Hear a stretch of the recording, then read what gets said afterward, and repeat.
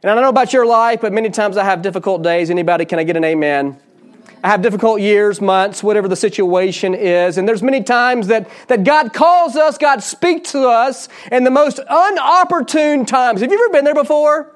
Sometimes you're questioning as you're just doing life. Maybe you're in a situation and maybe life is not good. Maybe life is good. And then all of a sudden God intervenes into that situation and it kind of rocks your world a little bit. Anybody been there before? Maybe you weren't expecting the word that God was going to give you, or maybe you were just thinking something different. Like, God, I know you have this for me, but in all actuality, I'm kind of thinking this, all right? That's some way kind of how I live my life, unfortunately, sometimes. God, I want to know you, I want to love you, and I want you to know me, and I want you to work in and through my lives, but there's times that I just got to be honest, I want to do my own thing. And this past week, we looked at Galatians chapter 4, verses 4 through 5, if you weren't here. And we really proclaimed just three truths out of this scripture. And this is what it says. It says, "But when the right time came, God sent His Son Jesus, born of a virgin subject to the law, to redeem those under the law, that we might receive adoption to sonship." And there was three specific truths that we drew out of that. And the first thing that we said is Jesus came at the perfect time. It wasn't something where God was caught off guard, like, Jesus, we need to hurry and send you because look what these people have done to our creation or the situation or whatever it is. At just the right time, Jesus came into this world. And we said not just the perfect time, but He was the perfect gift. He was the perfect gift. And not only was He the perfect gift, but He came for the perfect person or for the perfect purpose. And that perfect person is you, I guess. I don't know. So this morning we're going to be continuing this series just for the next few minutes. And we're going to be looking at two people's lives, just a simple life of our main characters in the Christmas story. Many of you know them by the name of who? Mary and Joseph, very well known. And these two youngsters, the scripture says that they were young in age. Theologians believe that they were between the ages of 15 to 18. So anybody 15 to 18 in here, all right? Only a few of you, okay? 15 to 18-year-olds, they don't have a lot to really worry about all the time, for the most part. They're kind of out doing their thing, and they're thinking about their future. Maybe it's college. Maybe they just got their driver's test done, and they're getting their license soon, and they're worried about, what they're going to wear to school, to impress him or her or whatever the situation is. And I remember those days. It's been a while. It's been about 3 or 4 years ago since I was that age. But I remember that. And there wasn't a lot of complications to life, and we just did life. We just enjoyed life, and that's kind of the setting for Mary and Joseph. If you've got your Bibles, turn real quickly to Luke chapter 1, and we're going to be starting in verse 26 together.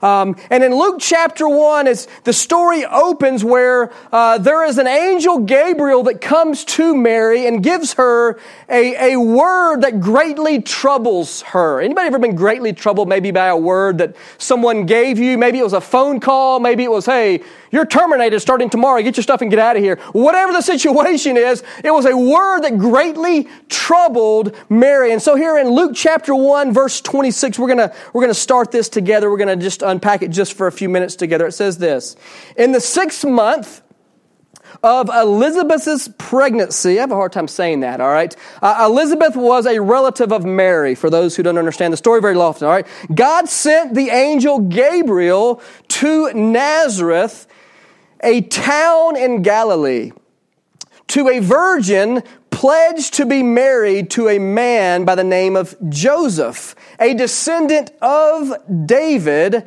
And it goes on to say the virgin's name was Mary. I want to stop there just for a second. It says that Mary is pledged to be married to Joseph. So we've got these two teenagers who have pledged themselves to be married one day. Now, in this culture in which this is taking place, and even the culture today, more of the Middle Eastern culture, mom and dad have a lot to say about whom you married, all right? Anybody on board with that, okay? Probably not many of you, okay? Because you've already known, like mama already has who's going to marry, and you're like, there ain't no way I'm marrying that guy, or whatever the situation is. But in that culture, and even today, mom and dad have a lot to say about whom they will marry. No pun intended, all right? And so we've got Mary and we've got Joseph, and they have pledged themselves to each other. Now, when they pledge themselves, it's somewhat of our engagement, all right? And dating is not very common in that culture, all right? They don't just kind of go on dates with different people hoping that it would work out or whatever the situation is. Like once they are pledged together, they're committing themselves for the rest of their lives. And so when they pledge themselves, the wife will still, the woman will still live with her parents, and the man will still live with his parents. And then comes a day in which they will have the marriage, in which the certificate is signed, in which the man will give the dad all of this money and the cows and the sheep, and they call it a dowry in that term. And that's kind of what's taking place here. We've got a young girl, all right, who's getting married to this young man, and you can imagine what she's thinking. I mean, she's all giddy. She's excited about what's going to take place, of planning the wedding and all the fun thing, not stressful whatsoever from what I hear, but it's just all fun and it's a good thing about to take place. And that's kind of the setting that's taking place here. And then the story goes on.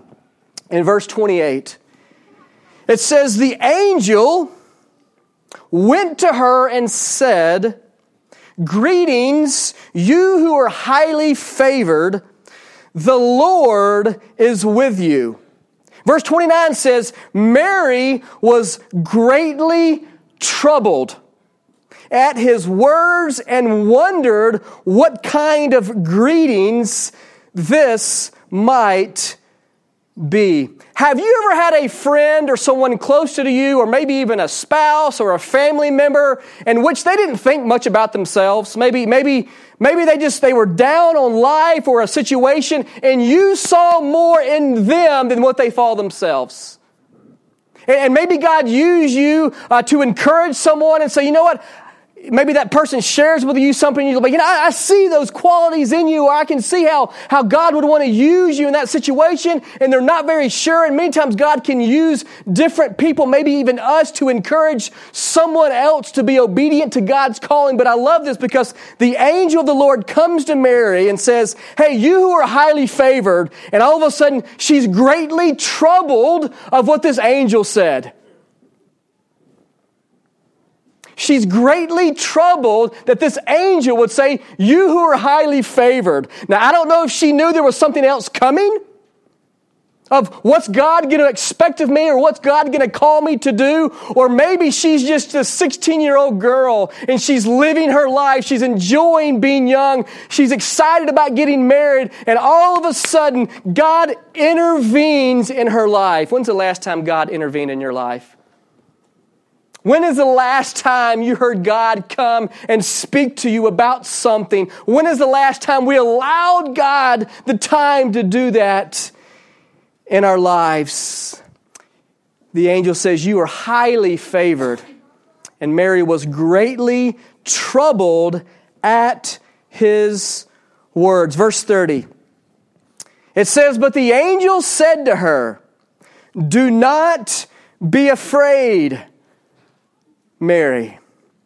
You know, it's interesting, as our small group has been doing this study, and it was talking about kind of this same theme here of when an angel comes into the presence of someone, and all through Scripture you see that maybe an angel visited this person and said this and said that, and every single time it's always followed with, like, here I am, and it's like, don't be afraid. Anybody read that before? And it always followed, because I don't know if it's the goodness or the greatness of being in the presence of an angel that came from God, or maybe she was just fearful, like, man, maybe, what is this going on here? All of a sudden there's this strange person here. Do I call 911? Do I yell for help or whatever? She was greatly troubled, and the angel responds, do not be afraid, Mary. You have found favor with God.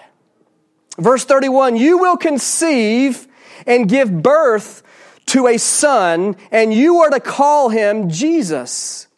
He will be great and will be called the Son of the Most High.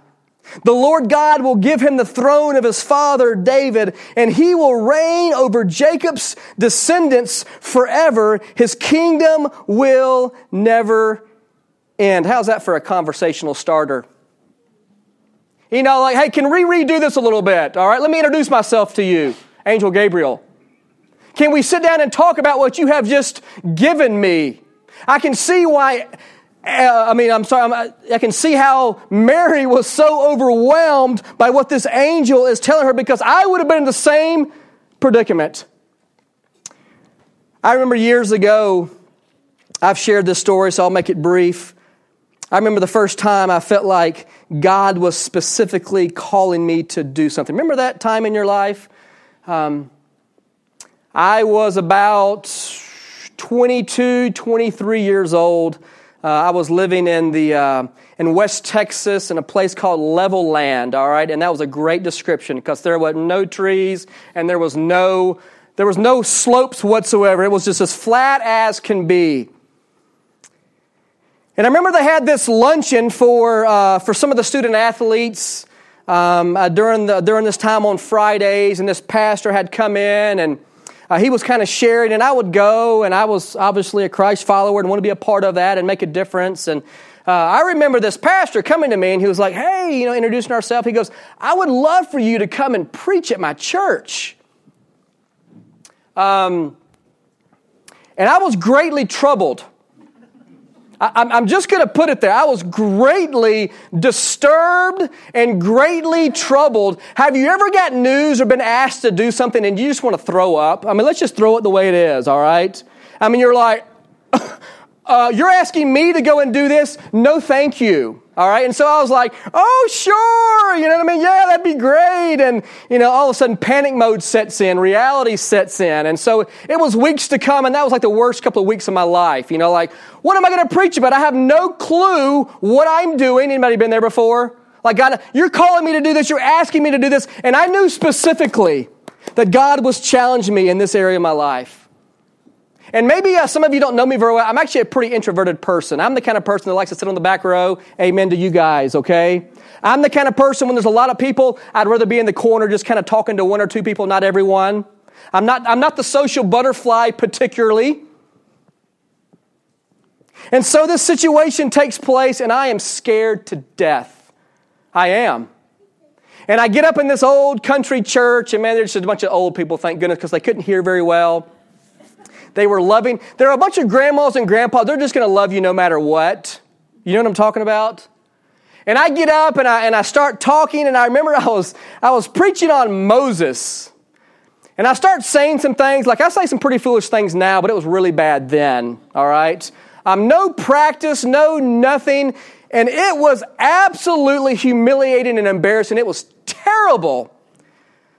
Of course, the church, they're so encouraging. Oh, that was so good. Thank you for coming. And my wife and I, we were engaged at that time, and she's sitting right over there. And my wife I love it. She's so honest. I love it. She's just honest, and I need that in my life. And she was honest. No, that was not probably not your best time you've ever done before. Like, I can't believe you said some of those things on stage. Of course. Anyway, it didn't go very well. And I remember very specifically being so humiliated and embarrassed that I told God I will never do that again. And I was serious. Seems comical now, but I was. I knew without a doubt that God was calling me. I knew that God wanted to do something more, but that was not me. It was not me at all. I was embarrassed. I was a terrible public speaker. I would say things. You're like, you still do? You stutter over your words. And I think the reason I picked Moses is because I really relate to Moses' life. I want to give God all these excuses of why I can't, but God continues to pursue. And just reminds us that, Brandon, it's not about you. It's not about you at all. And I can imagine Mary's feeling these same things. I mean, can you imagine? I mean, this was not on her radar. This wasn't one of those things like, hey, Gabriel, you're not going to believe this, but this is exactly what I thought was going to happen to my life. No. And some of you sit here right now and you can't believe what God has done in and through you. You never imagined that God would have you here or there or doing this or doing that. But some of us this morning, God is wanting to intervene in our lives, and we see it as an interruption. You see, an intervention and an interruption, although the same thing, have completely different meanings. An intervention is coming into a situation, coming into our lives to direct us for things that are good. An interruption is just kind of a problem, like, I don't need that. I have my own plans. You're just trying to screw things up or whatever the situation is. And many times when God intervenes in our lives, I see it as an interruption because I've already got my plans. And I can imagine this young girl who's wrestling with this. You're highly favored. God has chosen you, Mary. You're the lucky one. I'm sure she's like, woo, no. She is greatly troubled.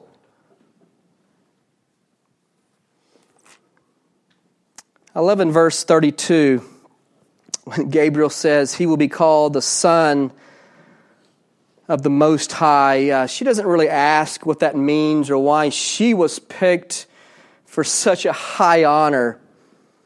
Honestly, none of those ordinary concerns seem to affect her in the least. And I love her response in verse 34. It's just a real honest response. How will this be? Mary asked the angel. You see, Mary is a pretty smart girl. She was top in her class. She knew science. She says, I'm a virgin. I don't need to go into details there. You guys get this.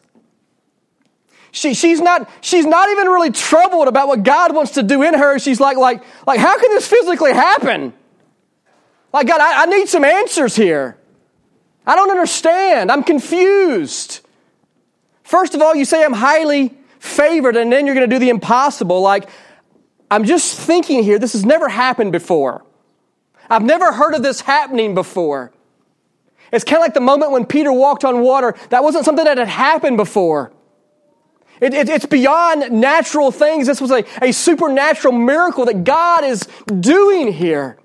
And she says, like, how's this going to happen? And then there's 35. The angel answered, well, it's pretty simple here. Let me tell you. The Holy Spirit will come on you, and the power of the Most High will overshadow you. So the Holy One to be born will be called the Son of God. Even Elizabeth, your relative, is going to have a child in her old age. And she who was said to be unable to conceive is in her 6th month. Amazing story there, if you get a chance to read that one. Who was John the Baptist, who was foretold to be the one who would come before Jesus, who would say, prepare the way for the Lord, repent because the kingdom of God is near. This is the same John the Baptist here that her Elizabeth was going to be conceiving. And then I love verse 37. If you're one that likes to highlight or underline your Bible, I want you to do that right now. This is what it says. For no word from God will ever fail. I think you guys are asleep this one. Let me read that one more time. For no word from God will ever fail. Do you understand the power in that? For no word from God will ever fail. In the verse 38, I am the Lord's servant, Mary answered. May your word to me be fulfilled. Then the angel left her. You know, I have read and I've heard this story so many times. We can all say, but I've heard the Christmas story so many times. And some of you are thinking, I probably could have done a better job of sharing this than you could have, and you probably could have. But I love this story as we stop and as we think. This is one of the greatest statements of faith in all the Bible here. And we read it so often that we forget how great it really is. Think about it. A 16-year-old girl, she's engaged to be married to Joseph, having no idea what was going to take place here. And all of a sudden, an angel comes into your life. God speaks to you. And He tells you you're going to be pregnant. You're going to give birth to a son. And oh yeah, by the way, it's going to be the Son of God.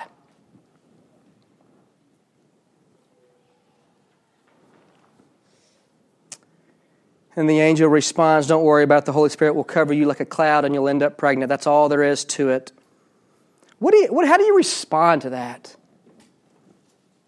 How do you respond in your life when God is speaking to you and challenging you in a situation in your life? And maybe God's wanting to do something. Maybe God's wanting to clear some things up that you continue to put back there and you continue to try to live for God. But there's those things that God is wanting to purify in you, that God is wanting to clean up and to get that out so He can purify you in such a way that He wants to make you more like Jesus. What do you do when God calls you in that moment?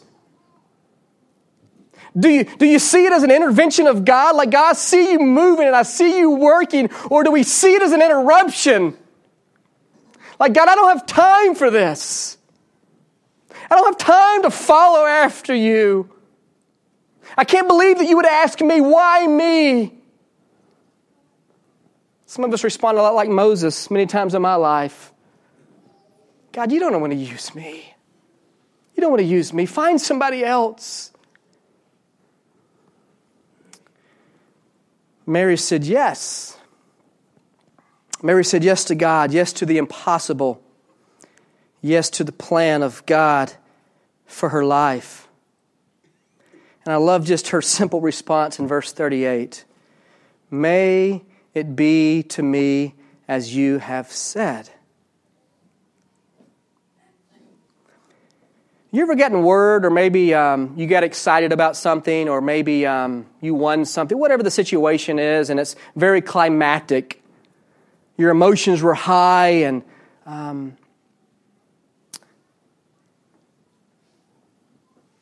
then about 2 weeks later, 3 weeks later, kind of reality sets in. Anybody been there before?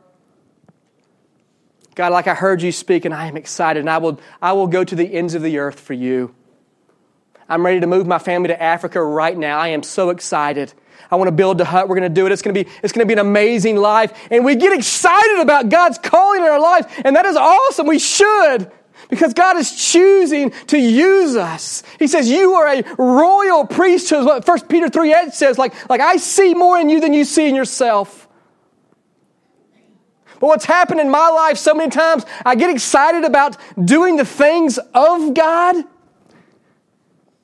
that I miss out on God Himself. And many times my emotions get excited about following after God. But what happens when those emotions go away? What happens when reality sets in? Is because we can't overlook or underestimate what it's going to cost Mary to follow after God. What it's going to cost Mary to be used by God. You see, when God asks us to be a part of His purpose and His plan about building His kingdom, it will always cost us something.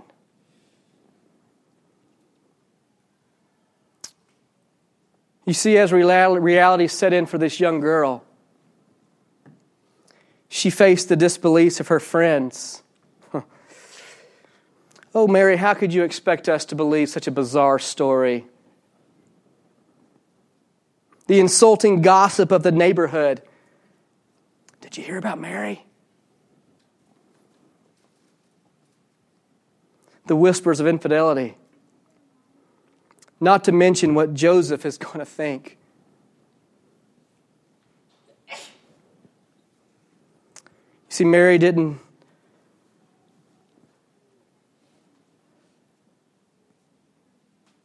abandon what God had called her to do. She trusted in who God is and His faithfulness and His goodness and His promise. You see, Mary didn't see this as an interruption into her life. She saw this as an intervention of her life. During this time, there was what was called a remnant of people, of the Jewish people who were, they were expecting Jesus to come. Remnant means small, just kind of like you have a whole thing of cloth and you just tear off just a remnant. And there was a remnant of people who were faithful to the things of God, and they were waiting with expectation to see God move in a mighty way.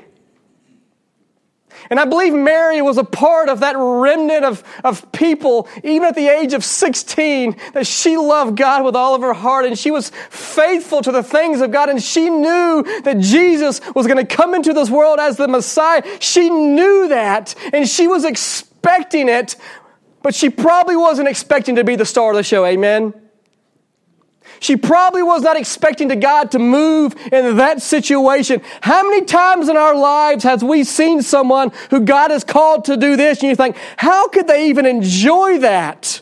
Anybody been there before? Like, God's called them to that, and they are just loving life. It's like right where God has niched them and given them the giftedness, and they are just pursuing the things of God, and you're like, I don't want anything to do with that. And they look at your life and are like, I don't want anything to do. God has made a purpose and plan for each of our lives. He's uniquely made us and given us and made us different, and all of our gifts are to honor Him. As we close, what about us?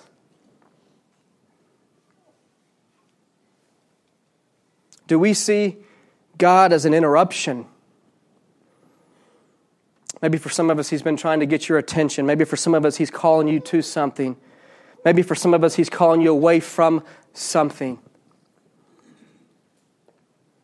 Do we see that as a distraction, as an interruption, or do we see that as an intervention in our lives? I want to encourage you, if you're there, maybe you're having a hard time, I want to encourage you just to seek the Lord, just to pray,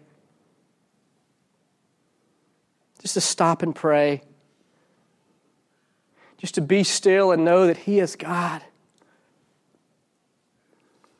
and that we can have a godly perspective on our situation and our circumstance and our surroundings.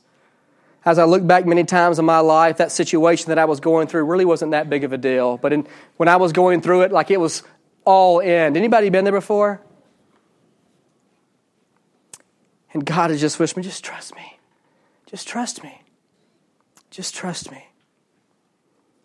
And that you and I, that we would understand the providence of God, that He holds all things together, and that we would trust more in His providence and His promises more than we do our emotions and our feelings and our current circumstances.